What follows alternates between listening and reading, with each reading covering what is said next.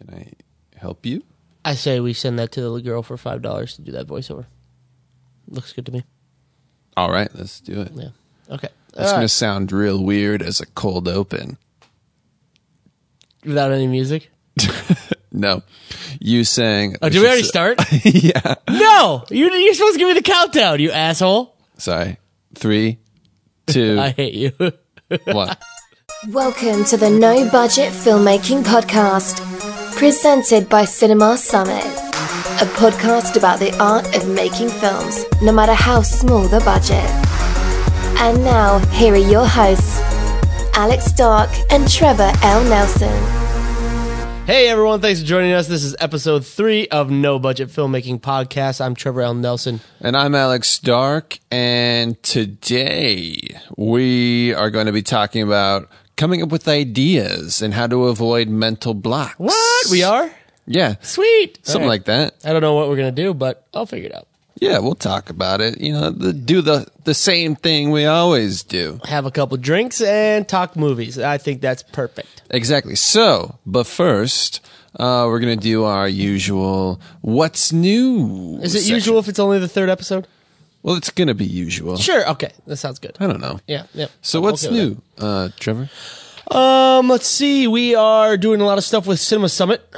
Yeah. That's our main drag these days. We talked about in the last episode that we're writing a script, but you know what? You can only do so much script work in a week. So we are also working on Cinema Summit to make it a one-stop shop for everything filmmaking, so people can come there and kind of, just hang out. Got Read some up. blog posts. We got videos. Like you said, we have some stuff from Jonathan Levine coming out soon. We have Michael Russell up there right now, who did, he's a fan favorite. A lot Yeah, of fans exactly. of his are from 5 Second Films and stuff like that. But we're going to keep building it out, make it better, make it awesomer. More awesome. More awesomer. Nope. More awesomeness. Got it. Nailed it. And we're working on a course. Yeah, for we're going to do a Cinema course Summit. on filmmaking to, guide you guys through the process with hands-on experience. There we go. There we go. What else is also, we just got a kegerator for the office. I just gained 15 pounds looking at it. I know, but we got it used, obviously, because we're Obviously. Craigslist fiends. Oh, Craigslist and everything fiends. And so now we're just checking to see if it can actually get down to an appropriate temperature. Yep, we're doing the testing phase, and then we're doing the buying phase, and then we're doing the drinking phase. Those three phases of the Those of are the the 3 kegerator. phases of alcoholism. Yep, and we're also As- looking for a shot chiller. A shot chiller, that's correct. So once we get Something finally that has get a minimum of 2 different types of shots you can put in it. Yep, and once we get sponsored by an alcohol company, because that tends to be what we lean towards, we'll fill the alcohol dispenser with that. Or if a beer company wants to sponsor the podcast or Cinema Summit, we'll fill the kegerator with that. Truth. Yep. What are we drinking today, Trevor? We're drinking a little Tito's, a little soda, and vodka with a little Tito's, brought to you by Stage 32. Yeah. Thanks, guys. Yeah, thanks, guys. They brought it over when we had our meeting, and they left it, and we're drinking it. So, booyah. Booyah. And also what's new is we have some new equipment. We always like new equipment. It's used to us, equipment. New to us. So we got some MacTechs. If you haven't heard of MacTechs, you're not alone. Not many people have. They were kind of exclusive to Universal. They are... Yeah, not kind of. They were exclusive. That's true. They were exclusive to Universal Studios. And, I mean, I don't know the history of MacTechs too much. I can't say that they were first before Kino's in the LED realm. It was... Yeah, they were. They kind of were the first ones, or a first one, to take LEDs and put them in a Kino tube form factor. So they are a little different than the Kino LEDs, because the Kino LEDs are just an array of LEDs. Of the panel in of like them. a Kino housing. These are more like the quasars. Yeah, so they took out, it's almost like they took out the fluorescents in the bulbs and then just replaced them with LEDs. So they're individual bulbs, but they're LED bulbs. Exactly. Very cool. They newer MacTechs are bicolor, actually full spectrum. You can not full spectrum, but full. Oh yeah, you can scroll through the different color temps and all that. But these ones are just use daylight or tungsten bulbs. So we got those. We set them up in the studio. Have some continuous lighting, DMX controlled. Big fan of that. Big fan of that. And we got these like monster lights. I don't even, man. I don't know why I like them so much. I don't, but I do. They're like 4 foot by 4 foot, huge arrays of 18 LED tubes. Yep. 4 foot LED tubes.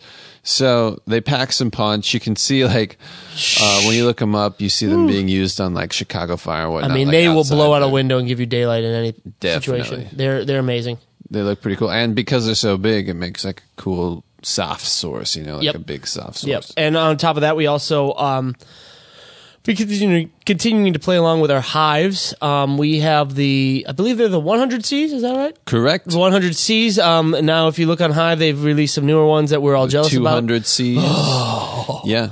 But the We 100. were Kickstarter backers Yes. for the 100Cs. Yes, and these are full RGB range. Yep. And Actually, are these CMYK? I think that's their big thing. yeah, well, I forget what it is. It's think not it's- CMYK. It's something else. It's something totally different. I don't even know. It's like 5 colors that they combine together to create Yeah. white light. But these things are sick. We actually have to update the firmware because they just released. If they haven't released it yet, they're about to. It was the effects. So we're gonna get fireplace. We're gonna get police lights. We got 10 of these bad boys. We're renting them out, but we're also using them. They are amazing, Bluetooth controlled. They have an app that you can control with your phone. These things are sick. DMX controlled as well. So we're gonna have DMX throughout our studio. Yep. Be able to control them directly from a DMX board. Love them. I love these hives. Totes. So if you guys want to rent from us, if you're in the LA area, you can go on ShareGrid and rent from us by searching for Gilded Cinema. Yeah. Check it out. Obviously, only in the LA area. Yeah. I mean, we don't ship for rent, so. No, we don't. Sorry. But check out Gilded Cinema on ShareGrid and rent those bad boys. They're awesome. We love them. We recommend them for everyone. Low power and bright and Super beautiful. bright. Yeah. Very cool. Yeah. All right, let's get on to the main topic of the show today. All right, let's do it. Come on up And with ideas. Ideas. So So this is for all the people out there. I mean, when we talk about no budget filmmaking, you're thinking of multiple people doing multiple roles. And for us, that means we tend to write our own stuff, and we tend to shoot our own stuff, and we also tend to edit our own stuff. And that being said, you kind of run out of ideas when you're doing your own stuff all the time. yeah. And so it's kind of hard to come up with ideas. But we keep seeming to turn out ideas that are good or bad, but they are ideas. They're unique ideas. So Yeah. I'll take it. So what first let's talk about like brainstorming, right? I guess that's sort of one way to come up with ideas. Do you ever like actively brainstorm, or do you just come up with stuff and then you're like, oh, I need to write that down? That is what it is. I don't actively sit there and brainstorm. You know what I tend to do? I have a little pad, a little notebook. It's called Field Notes. People, I don't know if many people know Classic. about. Yeah, I don't know if a lot of people know about them, but this little notebook can fit in the back pocket. I carry it around with me all the time with a pen. It's a Fisher Space pen. It compresses, breaks down to a very small, pocket size, I guess you could say, and then it kind of opens up and it's a full size pen. And so I carry that around in my pockets. Yeah. As well as other things. But I carry that around with me all day, and whenever I have an idea pop in my head, I just kind of write it down. Just kind of something to explore later. There's tons of sources for ideas. Listening to the news, reading articles, I don't know. It's kind of, if you just expose yourself to new things, don't isolate yourself. And me and Alex kind of made fun of parties in film school where everyone would just talk about film. Yeah. The movies they saw. And it's like, okay, well, that's cool, but let's talk about other things. So just get some other interests out there in the world, and you'll see it's a lot of times you'll find things that are interesting, and you'll start thinking about how you could turn it into a movie or a short or a web series. Totally. I also don't necessarily sit down and brainstorm, although I think I do to a certain extent. I don't call it brainstorming, but there are times where I will actively seek out inspiration. Does that make sense? Oh, wow. Okay. All right. You know what I mean? Where it's like I'm feeling sort of I'm lacking ideas or creativity, and so I'll say, oh, you know what, I need to like go be inspired by something, and whether that's like reading articles like you said, or watching a TV show or like a documentary or the news, I'll just say, you know what, I'd love to come up with some new idea. Yeah. I can't just sit here and pull it out of thin air. So I'm going to try to expose myself to different things that maybe will like spark my interest. Yeah, no, absolutely. I mean, I don't know how many times me and Alex have been on Larry King, and then we have somebody in, you know, a quote unquote expert, and he'll start talking about stuff, and we'll text each other, or we'll talk after the taping and say, oh my God, like, what about this as a movie? Or what about this as an idea behind the movie, or stuff like that. And inspiration can come from anywhere. So if you just have a way to, you know, mark it down when you have an idea or a piece of inspiration, helps out. You can always go back to it later. Definitely. And having someone to bounce ideas off is a good way also to write those ideas down. That's the last time I had an idea for a movie. It came from an interview that was on Howard Stern, actually. And then actually Larry King had someone come on talking about the same thing. But right after I heard the interview and I sort of had this idea, I immediately G-chatted Trevor and said, hey, what about this idea? And that's kind of how I wrote it down, basically. I didn't even write it down anywhere else. Yeah, and you know, if I don't have my notebook with me or something like that, G-chat keeps a history of everything, so I tend to, because me and Alex are producing, writing, and, you know, basically business partners, we kind of do all of our shoots together, I tend to run all my ideas by Alex, and so that's kind of it's another way of being like, oh, Alex will say this is dumb, I don't know if this will work. I know a lot of times Alex has sent me ideas, and we'll both say, I don't know if this is like an idea that could be used for an entire movie. Yeah, it's just like a fragment. It's a fragment, and then it builds from there. And the expert, I believe, well, actually, the script we're writing right now is an idea that came off of Alex reading an article about if we live in a simulation. And God, again, that one, it was an article, an interview, it was all the things combined, because actually, who was it? Reggie Watts came on as a guest for Larry King, and he just said one thing. It wasn't even the focus of the interview, but he just had a statement where he was saying, like, Larry was talking to him about, like, you know, if he believes in heaven or whatever, like the afterlife or whatever. And Reggie Watts kind of jokingly said something about, like, well, we're all living in a simulation or something like that. Yeah. And so I thought that was funny and interesting. But then I read an article later about someone finding binary code in DNA or something like that. And so then an idea kind of spiraled from those two things combined. Yeah. And again, Alex shot me a text about it, and we thought about it a little bit, and then I brought in my history of working with the School of Gerontology at USC. I was the kind of like video person there and all that, and we kind of fleshed out the idea with other aspects of it. So from this one article and one snippet of an interview, it grew from just an idea, kind of like incubated idea that we sat on for a while, and then it became an entire script, and we just kind of fleshed it out more and more. And it could come from anywhere. Yeah, and I do think there's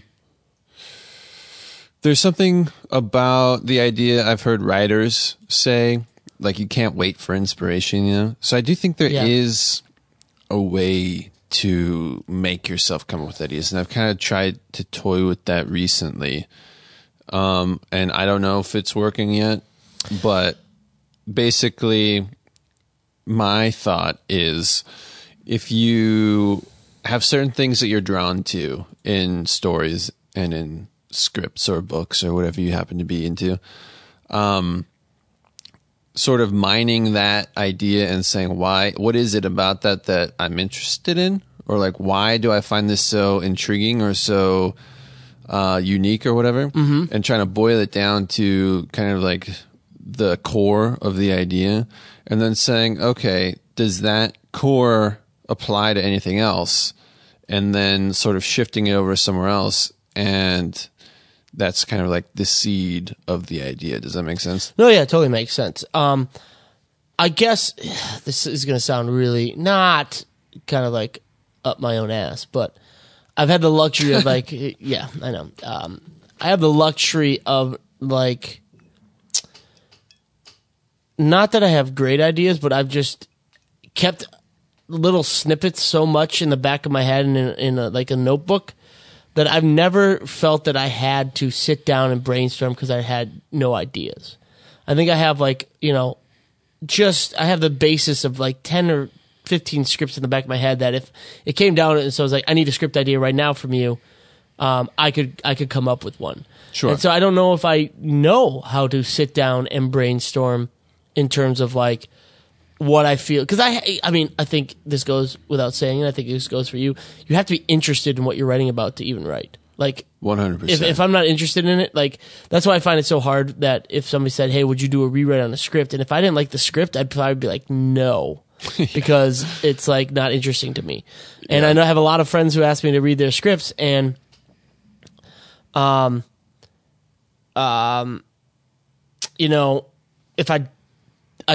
do it because they're friends. It's harder for me if I don't find what they're doing interesting. But that being said, this is going off on a tangent. But I mean, I think it's harder for me to just sit there and be like, I need to brainstorm. I need to come up with an idea because I need to be invested in it. I need to be interested in it. And so I don't feel that I could be interested in something if I'm forcing myself to come up with an idea, which luckily I haven't had to do that yet because I have enough ideas that I could run through, different genres if I needed to write a script. But you said you've sat and brainstormed and forced yourself to brainstorm. I don't know. I have because there's plenty of times where it just sort of magically comes to me or whatever by luck, really, or like I happen to be in the right place at the right time, like with that Larry King interview or listening to that interview with what's his name? I just why Amen? Dr. Amen? Yeah. The brain guy. Yep. On Howard Stern is where I heard it first. Was it the same guy? I don't actually remember, but it was the same topic. Yeah. So I was listening to Howard Stern, but that was kind of like by chance, or I just happened to be listening to it. And so sometimes I tend to, like you said, stick within my bubble of like, okay, well, I'm just going to listen to film podcasts on the way to the gym or on the way to work or whatever. And I don't really branch out. And so sometimes it's maybe not necessarily that I feel like I need to come with ideas, but I'm just like, oh, maybe I should open myself up because if I just stick to this normal junk that I listen to all the time, I'm not really gonna broaden my horizons. Maybe I should try a podcast about something else totally unrelated, or you know what I mean? So it's not necessarily me being like, I really need to come up with an idea right now. It's more just like, well, maybe I should open myself up to ideas happening. I mean, Alex likes to make fun of me a lot about the fact that I sometimes listen to NPR, or it's what it is that I listen to Morning Becomes Eclectic on KCRW, and then that turns in the news after a certain time, so it's just on, and so I tend to listen to it, and that actually has some interesting. The stories aren't always interesting, or the stories are very like dry and all that. But every once in a while, there's a story on there that I hear, and I'm like, oh wait, that'd make a good movie, or that's a good basis for a movie. Granted, I've been listening to podcasts more than NPR recently, but I mean, it's just one of those ideas. Like, take in all the information you can. Like, just pick up a paper sometimes. Sometimes they always say that sometimes fact is stranger than fiction. You will find. I mean, this sounds very morose and all that, but you will find that like murder cases are far more interesting than anything anybody could write. I mean, you could just think about it. Okay, so they just arrested the Golden State Killer after I think 40 years of being on the run, and they did it by they had the DNA from the crime scenes. They went on DNA services like 23andMe or Ancestry and all that, and they started trying to match this DNA profile that they had for the killer to like distant relatives. And they found the guy by like finding a third cousin and then connecting all the family members that it possibly could be and figuring out where they lived at the certain time that the crimes committed, where, you know, what their age was, all this stuff. And that right there is freaking awesome. And you could write a script based on that easily. You Totally. could like, you know, I mean, me and Alex tend to go to the sci-fi. Well, you could do a, you know, DNA, like everyone when they're born, the DNA is in a database and you can't commit a crime. Like that kind of stuff. Like there's so many options you could do with that, with just that as the basis. And that's just pulled from, as Law and Order would say, ripped from the headlines. Yeah, But definitely. yeah. Totally. And I don't make fun of you for listening to NPR. I Yes, like you to do. make fun of NPR, mostly because I think of the SNL version of NPR. You mean the which- one where the two women are talking about cooking and It's just the they- sweaty balls with Yeah, exactly. It's hilarious. Yeah, totally. And I think I also remember back in the old film school days, me and some of my friends, we would just kind of sit around. Actually had a BJ's for some reason. Oh, hey, whoa, easy, Yeah, whoa. easy. This is a children's show. Is this? I hope not. I hope this is a children's show. Then we're fucked. Our friend Logan lived in Westwood, and he really liked BJ's, this restaurant. It's good. I mean, I make fun of it, but it's good. I like It's BJ's. good. And we would go there all the Don't time. we all? But they used to really like having these sort of idea sessions where we would just come up with all these ideas. And basically what Yeah. I would do is just any inspiration I got at any given moment, like whatever popped into my head, I would kind of just say it in a story form and throw out all these ideas. And what's funny is they were mostly garbage and really stupid. And Yeah. 90% of them I said knowing that they sucked and they weren't real ideas. It was kind of a joke. Mm-hmm. But then every once in a while, one would come up and they'd be like, oh man, that's a really good idea. You know, and I think Yeah. it's like a lot of times ideas are inside your brain and you just need to sort of give yourself permission to just kind of regurgitate them and just like pop them out, you know? Speaking of, do you like those like idea sessions where you're around with 4 to 6 other people and you guys are just spitting out ideas? I like it. It gets old really fast, I think, or it can, especially if you take my method of just throwing out garbage. Yeah. And Most of the stuff thinking you it throw out really is funny. garbage, no A matter lot. if it's a session or not. A lot of my ideas had to do with trees, you know, like the growing of trees or people filming trees. Yeah. Every time I had nothing to say, I would just spit out an idea about that was just the worst. You know, Yeah. like two guys sitting in an apartment making a film about two guys in an apartment. You know, like the worst idea you could ever come up with. I would just say all those and then eventually come around to the good ideas, you know? So Yeah, I mean, I imagine it'd be very annoying to do it with someone like that, aka me. Yeah, I mean, I don't. It's hard for me because I'm not one to be like.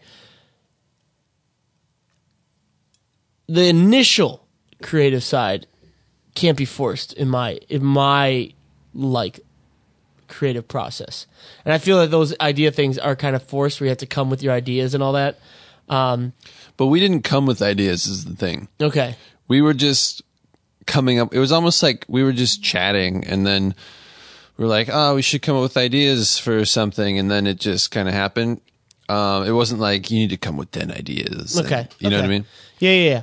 I guess it's just for me, like, I like the organic of it, just like kind of like, oh, this interests me. Let me, which, I say this, but it's kind of funny because an idea, I don't know if I should say this idea because I don't want anybody to steal it. It's a pretty damn good idea. But Is it the Mickey Mouse one? Because it's already been taken. Walt Disney did that.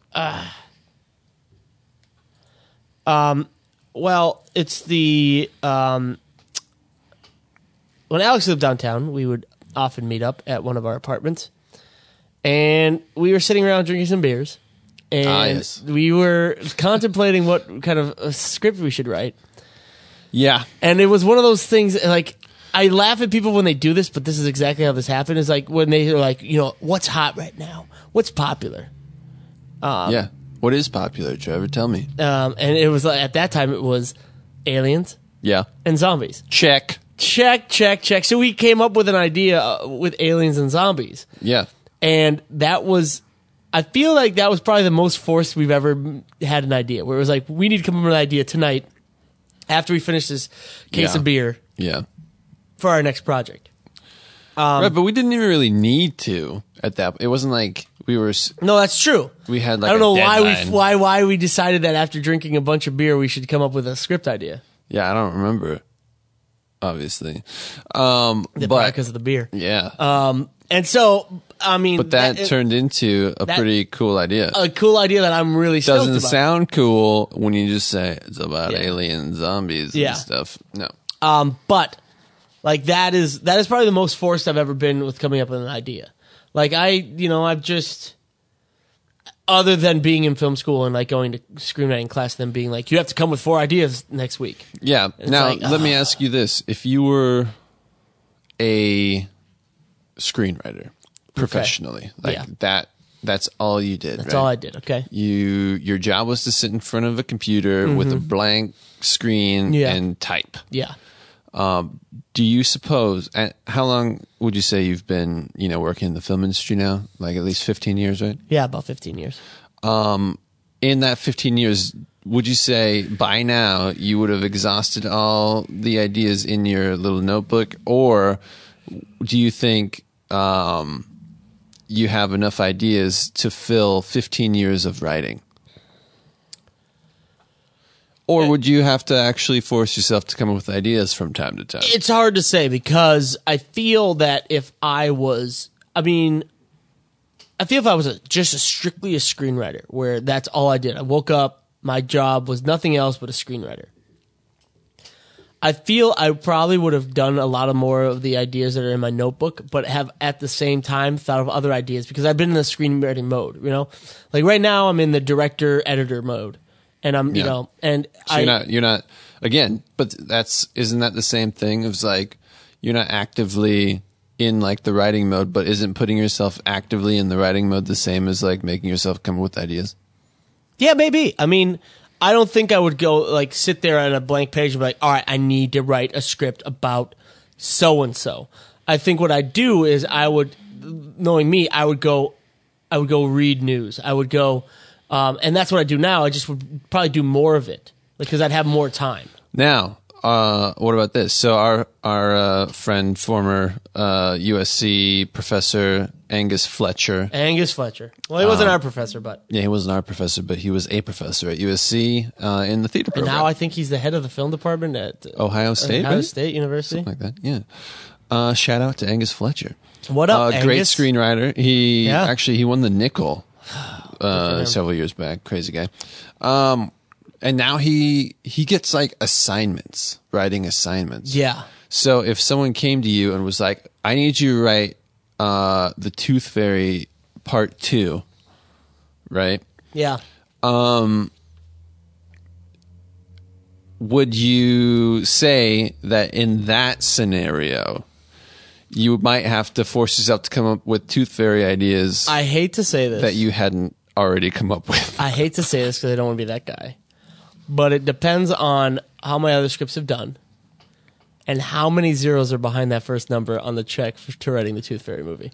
I don't want to be that guy, but it's kind of one of those things to force my. It's oh God, I'm gonna butcher his name. I'm gonna look it up right now, actually, so I don't butcher his name. John Turteltaub. Yeah. You remember we went to a Q&A with him, Yeah. and he directed, for those who don't know, he directed National Treasure. I don't know if he directed the second one as well. I wouldn't be surprised. I think he did. He also directed like Phenomenon with John Travolta and all that. And he said that, waking up at 6 a.m. is hard, but they're paying you a lot of money to wake up at 6 a.m. Yeah. to go to set and shoot something that is National Treasure or, Phenomenon. And write the Tooth Fairy Part 2. And write the Tooth Fairy Part 2. And so I don't want to say that. I mean, it's like Ron Perlman. I love Ron Perlman. I think he's a great actor, but he has said in public he'll give anything. He'll do any role that somebody's paying for him because he has a family to feed. Yeah, exactly. I would hope that I'm never at the position where I have to take a job like writing Tooth Fairy 2. Not saying that there's anything wrong with that to somebody who does, but it's just not up your alley. Not up my alley. But that's what I'm asking, right? So, like, okay, let's say the number was big enough, like it was 10 million, to write a movie that, maybe not is so far out of your wheelhouse like Tooth Fairy or whatever, but like something, maybe it's just like a straight drama about a topic that you don't have any, previous notions about. How would you go about? Well, if it was like a drama about a subject that's a real life subject, like, I try to even think like infidelity or something, something like that. I'm the type of person that loves researching and like learning new shit. So I'd find a way to do it by just researching about infidelity, like what causes infidelity, blah, blah, blah. I love that kind of stuff. And I like putting in a script meanings that maybe the audience doesn't know about or is hard to see. And so I would find a way to psych myself up. Like I would be like, all right, like you know what? Even if they're not paying me tons of money, I'd be like, all right, well, you know what? It's a job. It's not my dream job, but I can churn out something that I'm okay with. Yeah. Now, this is, of course, coming from a guy who would jump at the chance to do a Star Wars movie. So I tell you, the man who wouldn't jump at the chance to do a Star Wars movie, what if someone came to you and said, hey, I want you to do a movie, because you're a sci-fi horror guy. You're sci-fi like horror. I think you also would be down for some action. Sure. Yeah. But and drama, and thriller, mystery, suspense. But somebody says, somebody comes to you and says, I want you to do a kid's movie, a children's movie. Yeah. I want you to write it. Mm-hmm. What say you? What would I say to them? Yeah. I mean, sure, why not? Okay. I guess, like you said, it depends on what we're doing. But yeah, I'm not one to turn down money if it comes my way. No, that's true. But I mean, how do you psych yourself up to do that? Or how do you put pen to paper on something that you're not excited about? There's a blank, blinking cursor on the screen in front of you. Yeah. Especially, okay, so you gave me the scenario of Tooth Fairy 2. Yeah. What if it's somebody comes to you and says, hey, I have this kind of vague idea for a kid's movie. Mm-hmm. It's not a sequel of anything, so you got to come up with the whole idea yourself. What do you do? I would say, well, my first thought 100% would be, I don't think my tonal tendencies lines up with this project. But that's another thing. Is why would they come to us? Because it's sure. we don't, but go ahead. Continue on. Yes. So there's that. Mm-hmm. But if they insisted, they were like, no, I saw your horror project and think that it really would work well with this idea, then I'd say, okay. But how? Okay, it's not the question of would you say okay. It's how do you amp yourself up, or how do you get yourself going on that project? Well, no matter what, I think it's harder to get amped up about a project that's not yours. Yeah. So definitely. If you didn't come up with the idea, or even the concept or whatever, yep. It's hard for me, a director or even a producer, even if it's not even a really creative role, to get stoked about that project. So I think that's kind of a different question in general. But my main notion was, with asking you that question, to get to the point that, like you mentioned, if someone came to you with that idea, you would do the research and psych yourself up about it. But that's only one step removed from forcing yourself to come up with an idea. Someone literally just came to you and said, I need a thriller. And then you did it. Yeah. You know what I mean? I think it's totally possible. Yeah.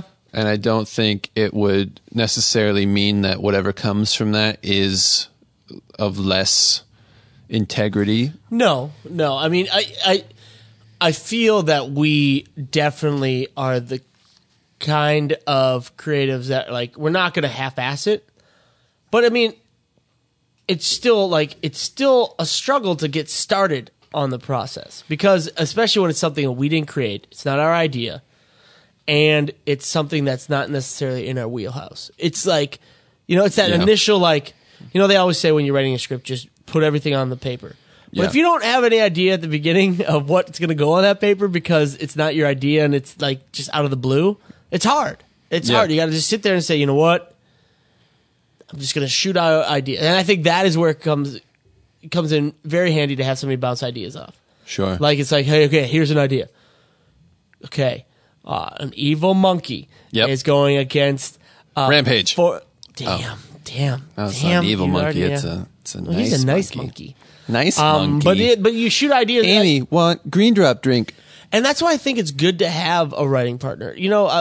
I feel I am honestly just impressed by people who write alone, because it is so nice to be able to shoot an idea off someone, because like all of our ideas have kind of been like, I shoot you an idea, you're like, oh, that's good, what if we add this in there?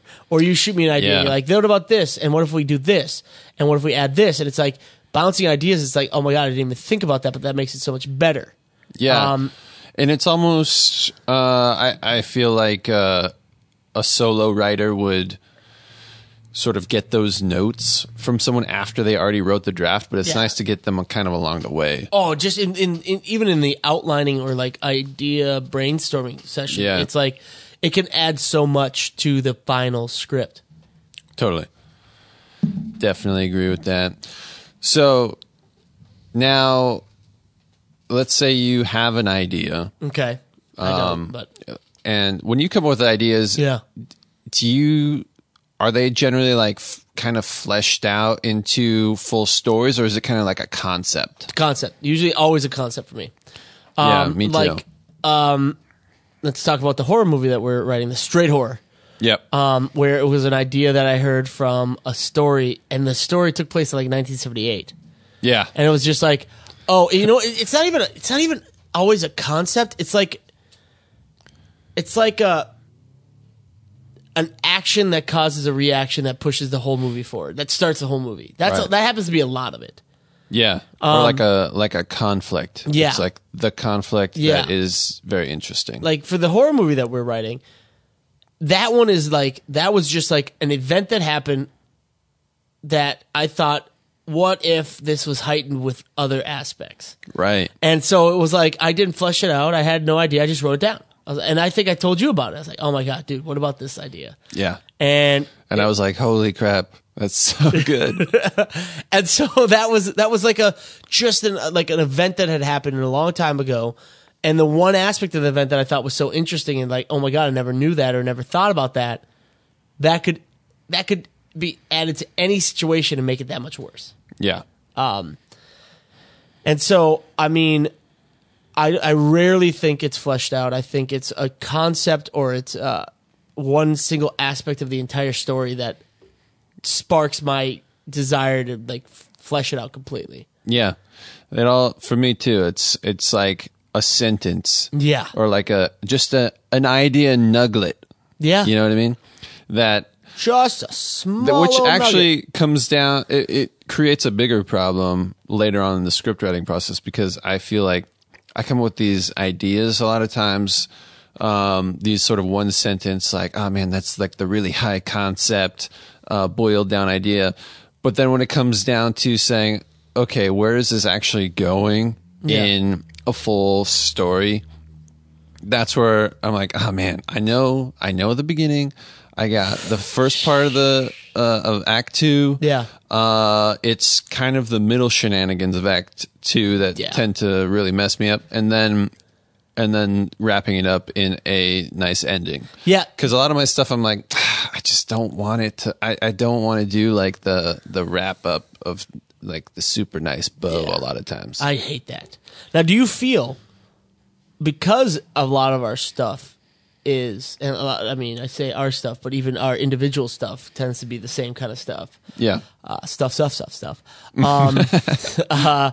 Do you feel that when we're writing, because our ideas come from a little sentence or a little nugget, or something, just a little to jumpstart it, that we tend to not have the whole story fleshed out, and when we're writing, we don't really have that ending, or we don't really have like the arcs that we should, because it's more about like the events rather than the story building. I'll say that stuff comes in the outline phase for us. I know that we tend to do an outline, and then from there we go into like index card type strategy. But I think the bigger problem for me is because it comes down to this core concept, I don't feel the characters are developed enough. Yep. And so a lot of times I feel like the rewrites have to do more with like character development than the story and stuff like that. I feel a lot of the times, because our ideas are based on concept or events or a general idea, that it's more of a like a bump, ba-dum, ba-dum, ba-dum, ba-dum, but just like this happens, this happens, this happens, this happens, this happens, this happens, this happens, this happens, that's it. Done. It's like, well, what's the point of watching that? Like, come on. And we got to watch ourselves a lot, because we go back and we're like, wait a second. Why is this person even in here? Why is this scene in here? It does nothing to propel the story. It's just, we feel it should have been in there. And that's what we got to catch ourselves a lot, is like, oh my gosh, the concept's cool, but now we have characters in here that need to actually have a reason to be doing this stuff. Yeah. And you toe the line of being like the super cheesy, like, you know, like especially in horror movies, it's like this stereotypical, like, I'm the jock, so I'm going to be the hero, and I'm the shy girl, so I'm not, you know, and that stuff. And sort of the archetypes or whatever. You get so stereotypical characters because it's based on a concept, not based on character development. And it's tough. It's tough. Yeah, for sure. I totally agree. And I think it just, for me, the characters are probably, like, I see them as the most important part of the script, but at the same time, I am not able to. When do you see that they're the important part of the? Well, I feel like from a screenwriting standpoint, or for like, if you're done with the fifth draft, you're like, you know what? I think the characters are important in this. Yeah, definitely. No, if we could do this all with no characters, then it'd be a great movie. No, I think characters and their the audience's connection to the characters is probably the most important part of a movie, because to me, like, movies, like, for example, Ocean's 11, right? Okay. It's got a cool concept. It's like the plot is really cool, right? Mm-hmm. But I personally don't connect with any of those people, so therefore the movie itself doesn't connect with me. Even though I recognize that the idea is cool and like what they're doing is kind of cool or whatever. Yeah. And so, like, I know that in the back of my mind, that no matter how cool my concept is, or like my idea and the plot, it doesn't matter if the people can't connect to the characters. And so I know that it's just a matter of executing that. Yeah, because I feel like you toe a very fine line when you're doing character development of like being super cheesy and super, and this goes back to what we talked in the last podcast of like our dialogue. Like, once you get into dialogue as a form of character development rather than actions, like developing the character, you're getting into just some like really cheesy stuff of like, I don't want your life. It's like, oh, come on. No offense to Varsity Blues fans, but it's that kind of stuff of like, it's so touchy to develop a character without it being very like telling someone this is the character's development. Yeah. We had to go through our scripts and like shave off the nose, basically. Like, everything was on the nose and we just had to knock off the nose. And you can't assume that the audience, you can't treat your audience as stupid. You just can't. So, but at the same time, you can't this is another fine line, because yes, you can't treat your audience like they're stupid and explain everything to them, like overly explain, but at the same time, if you don't give them enough information, it's just going to be really confusing. And that was my biggest problem in film school with my student projects, because I desperately wanted to avoid being cheesy and explaining too much, like doing the whole like exposition dialogue method. So I tried to like give the audience way more benefit of the doubt, saying like, it'll just exist and they'll figure it out. Yeah. But that also doesn't work. You know, there's kind of like this It is a balance. fine line, because if you just put it out there and be like, and beat them over the head with it, they're gonna be like, "Oh, you think I'm dumb?" Right. And they'll feel it and they won't like it. I saw this hilarious. I think it was either a tweet or somebody posted on Reddit. It's like, I've gone the last 10 years. I've gone through watching shows that I feel insulted my intelligence, and then I started watching Westworld, and I feel like I'm a fucking idiot. Like that is the thing. Is like it's like you run the risk of like playing down your audience and thinking they're dumb by showing them everything, but then at the same time, you also run the risk of everyone being like I don't understand the show. I need to, or I don't understand this movie. I'm just going to disconnect and I'm done with it. Yeah, exactly. And if you, again, to me, one of the most interesting parts about any movie is the mystery, whether it's like a romance or it's an action or whatever. It's like the mystery part's what's intriguing to me.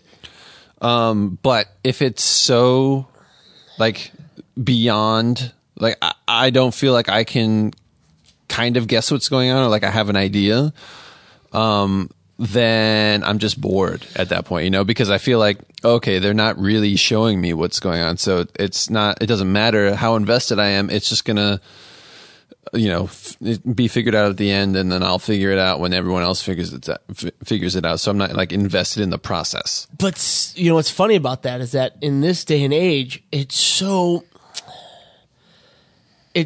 even more of a fine line, because you don't want to, like, if you don't give it all away, it almost leads to people jumping online and talking about it, and discussion about your movie or about your short film or about your web series or about anything just leads to more involvement with the community.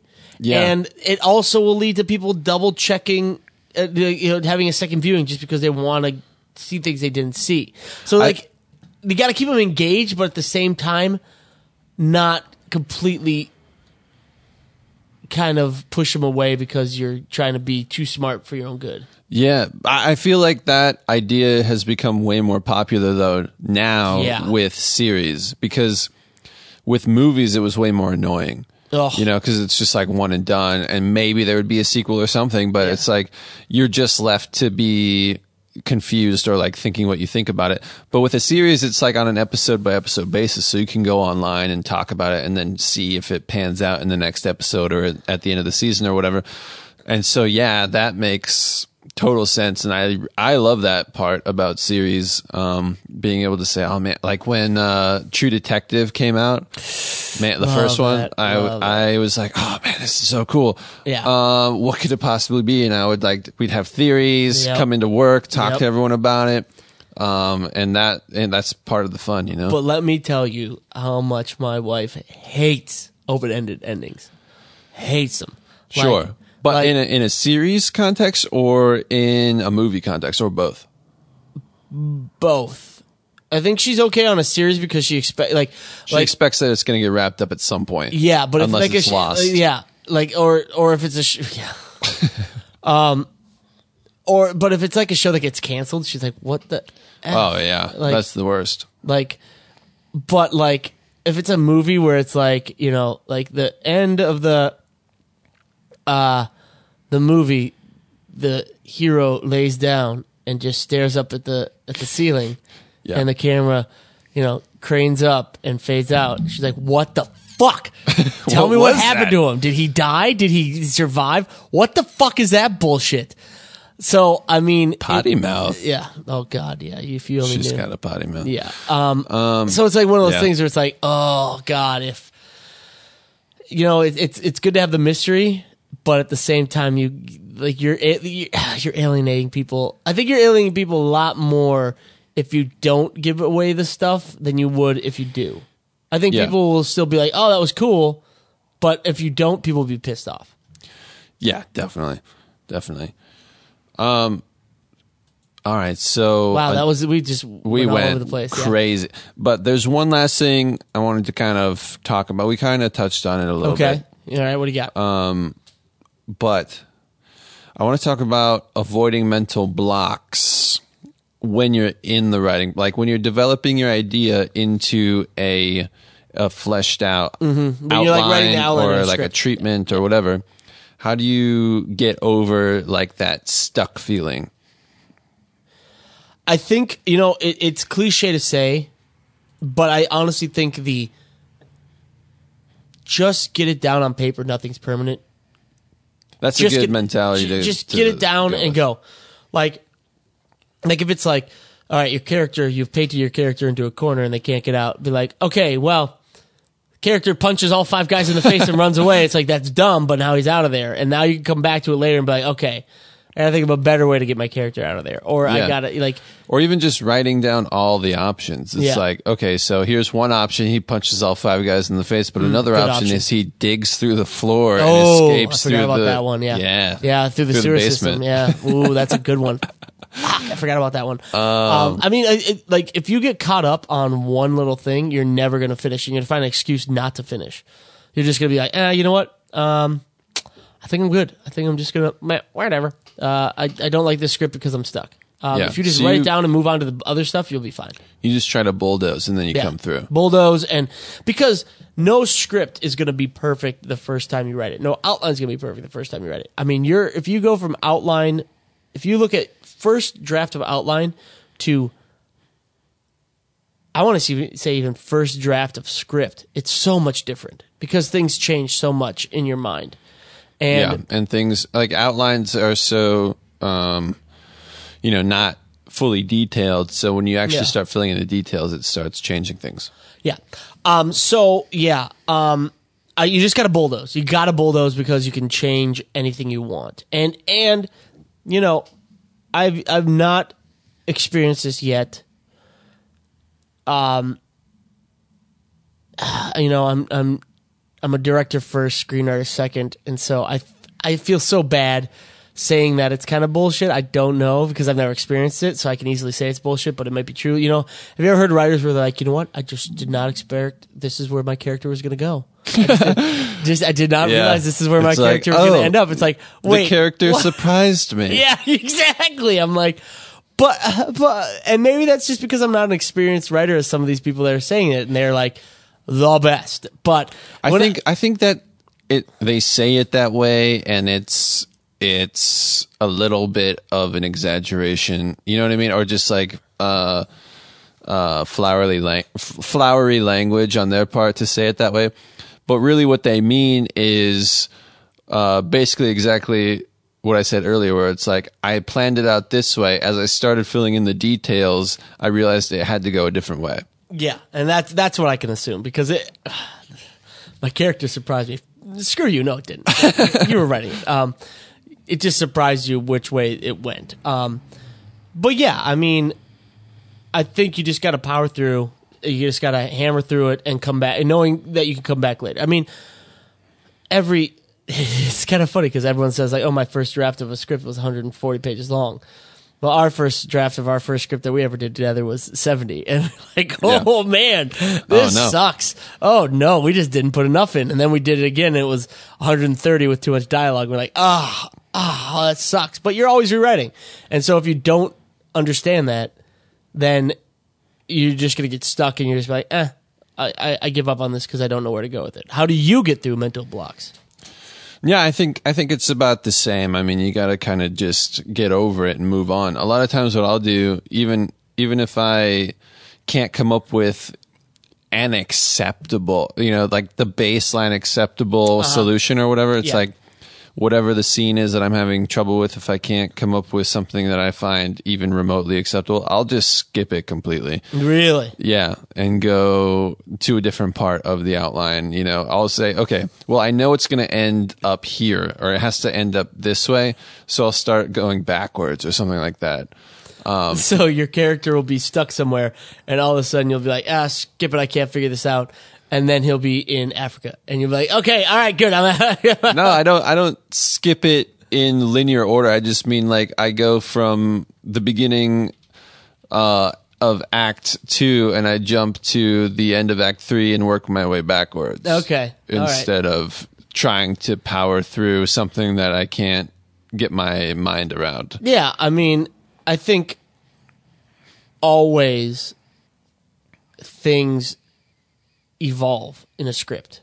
And so I don't feel there's anything wrong with, like, whatever you could do to get away from being blocked and finishing stuff, just do it. just do it. Like, there should be nothing stopping you, because if you're getting stopped in this sense of, like, you're walking away from the script and not doing it anymore, it's gonna be that much easier just to forget about it. Yeah, totally, and lose interest. I feel like that's kind of the main enemy of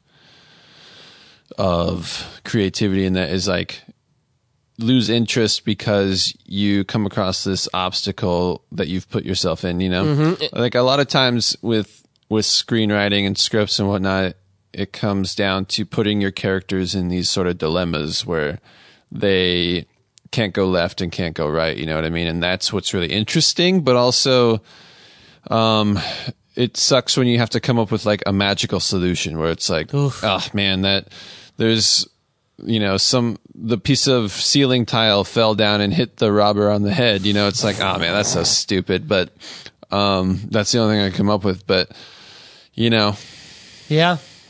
I mean, it's different for everyone, because whatever keeps you going works. I mean, it's easy to sit here and say, like, oh, well, you should do this, you should do that. But whatever gets you going, if you have to go to, like you said, like you go from the middle of Act 1 to the Act 3 because you know the ending, yeah, that even could change. So just Totally. write it down. Write it down where you're at, and you'll be fine. Yeah, I do think writing it down as best you know it, like really fast, is kind of an okay way to at least get like a base outline. Yeah. And I know you make fun of me about this, but when I used to write scripts on my own, I used to handwrite them, and you still make fun of me about that. So I used to have a notebook and handwrite the whole script, and I did that because then I would, be forced to just write it, and I couldn't just go back and erase. Because another thing people do, especially on computers, is they'll like bulldoze through it, and they'll get through, the scene that was really hard, and then they'll be like, you know what, I don't like it, and they'll go back and dwell on that and erase it and try and rewrite it again.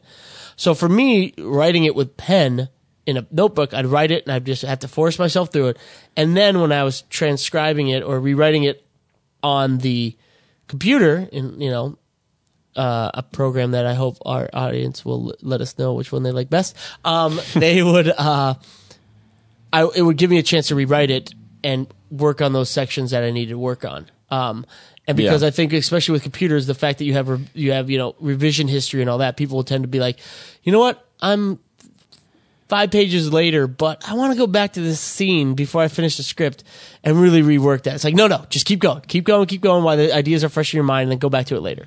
Yeah. Yep. I agree. All right. Well, let's end that there, our discussion on coming up with ideas and avoiding mental blocks. And let's move on to what's cool. Ooh, I love this stuff. Antarctica. Alaska. I'll go first. Okay. So there's this little device I got for Christmas, actually. Ooh, called Santy. The Elgato Stream Deck. Thanks, Santa. El Gato. Yeah, it means the cat, although it's all one word. Oh, okay. So I don't even know where it comes from.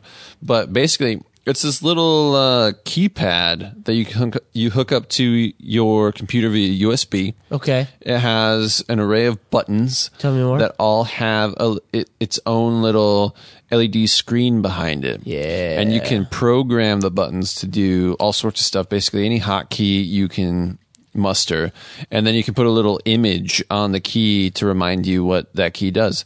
Nice. So I've started setting it up for things like Premiere and After Effects and Photoshop to do all the hotkeys for me, so I don't have to try to remember what it is for a specific thing.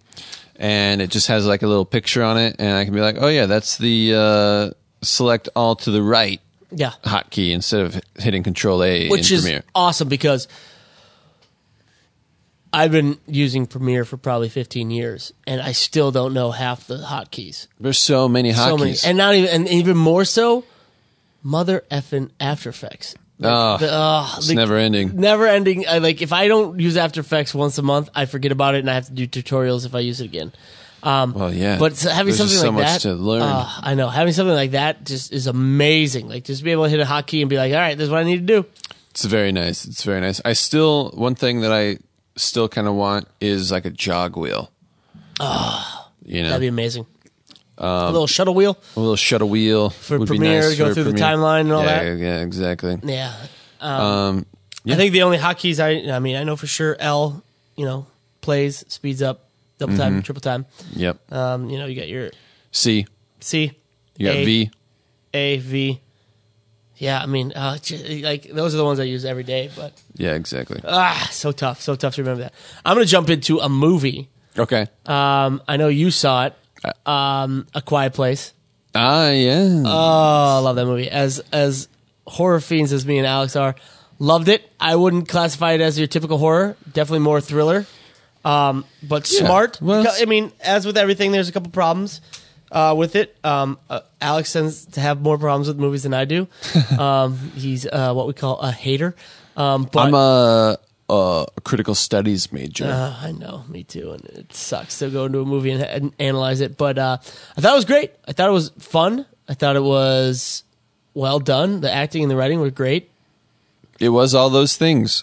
I agree. I really liked it. But I think it was a pretty. I don't think it was different from your standard. I mean, it was a pretty standard creature horror movie. okay, yeah. It was pretty good. Well, actually, I would say aside from not being a standard creature horror movie, it was because it was so well done. Wow. Because when you think of like Wow. creature movies, you think of kind of like just hate on people. well, when you think of creature movies, you think of like cheesy, crappy, like kind of foam costumes. And to be fair, you were worried about the monsters in the. I was, and they looked pretty good. They look damn good. They look pretty good. I was really worried about that from the trailer, but I think they fixed it, or they did something. Okay. I do think the one thing that I wish they had done more of or done better Okay. was sort of leaving stuff to the imagination, a little bit. I mean, you're not going to do any spoilers for people who haven't seen it with the whiteboard that John Krasinski put up. Not even that. I mean, yeah, I had a problem with the whiteboard. You definitely had a problem I had with a that. big problem with the whiteboard, but I'm talking more about the creature itself, like I like not seeing scary things all the way. Like I like imagining what the scary thing is that's happening, or like seeing it slightly out of frame, or like just hearing it, like the sounds or what, and then building to the reveal of the creature. But they show it right away. I mean, But see, if you're going to do that, you got to come with your A game when you show the creature. for sure, and Because- they did. And they did. I'm okay. I'm more okay with that than. I mean, again, love this movie. Signs. I feel that they did a lot of like not showing the creature, but then when they showed the creature, the A game was not brought. It was like I agree, It was like 100%. a B minus game. Yeah, it was a B- game all around, not just from the creature, but yeah. I mean, it was okay. I mean, Signs was entertaining. It was okay. It was good. yeah, You tell me you hate on Signs. You hating on Signs? I'm hating on Signs. What? Why? Well, it's almost like a comedic punchline at this point with like the water. Yeah, I mean that is a You pretty, forgot about the water. No, that's a cop out. And I mean, Again, it's the magical solution that happened to yeah, present and itself. I love M. Night, but the whole idea of like everything fitting together is like it's a little swing a little away, too- swing away. Yeah, swing away. yeah. It's like like I know what you're trying to do, M. Night, but Yeah. I think it's Mud Night. my night, my period night. But yeah, I mean, I liked A Quiet Place a lot. I thought it was really good. I do think all the acting was really good. John Krasinski did a good job directing it. Yeah. I would like to see. One thing I do like to see is that when it's a team of writers, and then somebody else comes in and rewrites it, because you hear things of like The Hangover, where some of the pivotal points in the movie that were so funny, like the tiger and Mike Tyson, were not in the original script. Right. And so there were two writers. I'm gonna just search their name right now. There were two writers that wrote the script. Scott Beck and Brian Woods. They wrote it together. And then when John Krasinski came on board, he rewrote it. I'd like to see how much he changed. Yeah, like what was the original? Yeah, what was the original? But you know what? It gives me hope. It gives me hope. We have a couple horror creature features that we are writing, and I kind of gives me hope that the creature feature might be back. It was all paranormal stuff for a while. Yeah, definitely. But big fan of creature features. I feel, especially me and Alex are big fans of practical effects. Makeups and puppets and all that, and so I feel like the return of the creature feature, I'm all for it. would do away with CGI, which was well done in Quiet Place, but gives it back to the practical effects of the creatures. Yeah. Okay, another cool thing that I am just bringing up for all of you in the LA area. JL Fisher, who makes some cool dollies. Gotcha. You've probably seen them. They're those crazy crab dollies with the booming arm on them and whatnot. Yeah. They have an annual barbecue that they host at the facility, and they're doing it on May 19th this year. Okay. And it's just a cool place to go meet up with different filmmakers, get some barbecue, see some demonstrations, and learn some new things and whatnot. And it's just kind of a cool thing that they do.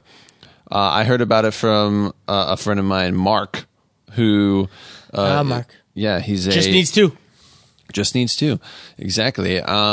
He has a equipment rental and soundstage rental business. And so he's all about the networking and going to see different gear and stuff like that. So he's the one that turned me on to it. I didn't go last year. I might try to go this year. I think it'd be fun. So if you guys happen to be in LA and you want to stop by, and if you know what I look like and want to say hi, go for it. Oh, don't be creepy like he is. Yeah. I get it. That'd be cool. I wanted to go last year, didn't make it. Maybe go this year. Yeah. So I think that about does it. That's Gonna do it for this episode. Thank you for joining us. Remember, you can get the show notes for this episode by visiting nobudgetfilmmaking.com/episode 3. 3333. And don't forget to go check out our stuff on iTunes. Download it, stream it, share it with your friends, do whatever you want with it. Subscribe. And if you want to, if you like us, please give us a 5-star rating because it'll help us out. If you like one of us rather than both of us, still leave it in the comments. Rating. Yeah. If you really hate Alex or me, remember it's ALEX for the one you like. Yeah. Okay. Yeah. That's probably going to be the common one. Yeah. And also like our Facebook page and follow us on Instagram at Cinema Summit. And also make sure you can shoot us some questions if you want us to ask answer some questions on our next podcast. Any questions you have about no budget filmmaking, we'll try and answer all the ones we get in. Help you guys out to make your next big project. Exactly. Visit us on the blog, cinemasummit.com. You can leave us comments. Contact us on the website there, and we'll get back to you. Yeah, guys, and have a good week, and we'll talk to you soon. Later. Bye.